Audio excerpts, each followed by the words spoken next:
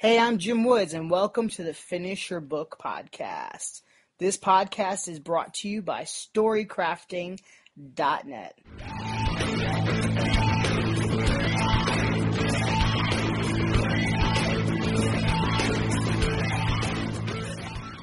Hey there. Today I want to talk a little bit about bravery. And here's the thing about bravery. Oftentimes, bravery is really, really scary. It feels a lot like wanting to throw up, like a sleepless night, like wondering if everything is going to work out or not, like wondering if your story is going to fall on its face, like wondering if you're going to fail. Bravery always looks more glamorous from the outside, like from the other person's perspective. Bravery is that overnight success. You see it from the other side and you're like, wow, that entrepreneur, they're so brave. Or wow, that successful author, they're so brave. They're a full-time author. And look, they even have a movie coming out. And look how exciting and brave it would be to be a full-time author. How would you ever do that? I don't know if I can do that. Well, the truth is, you can do that.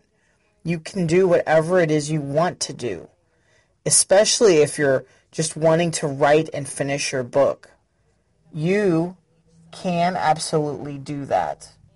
You can write and finish your book. There will be times where you question that. There will be times when you're like, I don't know, I'm scared, I don't know, I'm uncertain. That's going to happen. But that's part of being brave. And it requires a choice. It's a requirement to choose to be brave. To choose to go write when you would rather, watch Netflix or take a nap or do anything else. It requires bravery when you say, I am going to just finish this book. I know I want to go on Facebook. I know I want to go do this. I know I want to go over here and watch YouTube. I know I want to do all these other things. But I choose to be brave. I choose to finish my book. I hope this inspires you and encourages you at the same time. Thank you so much for listening, and I will see you next time.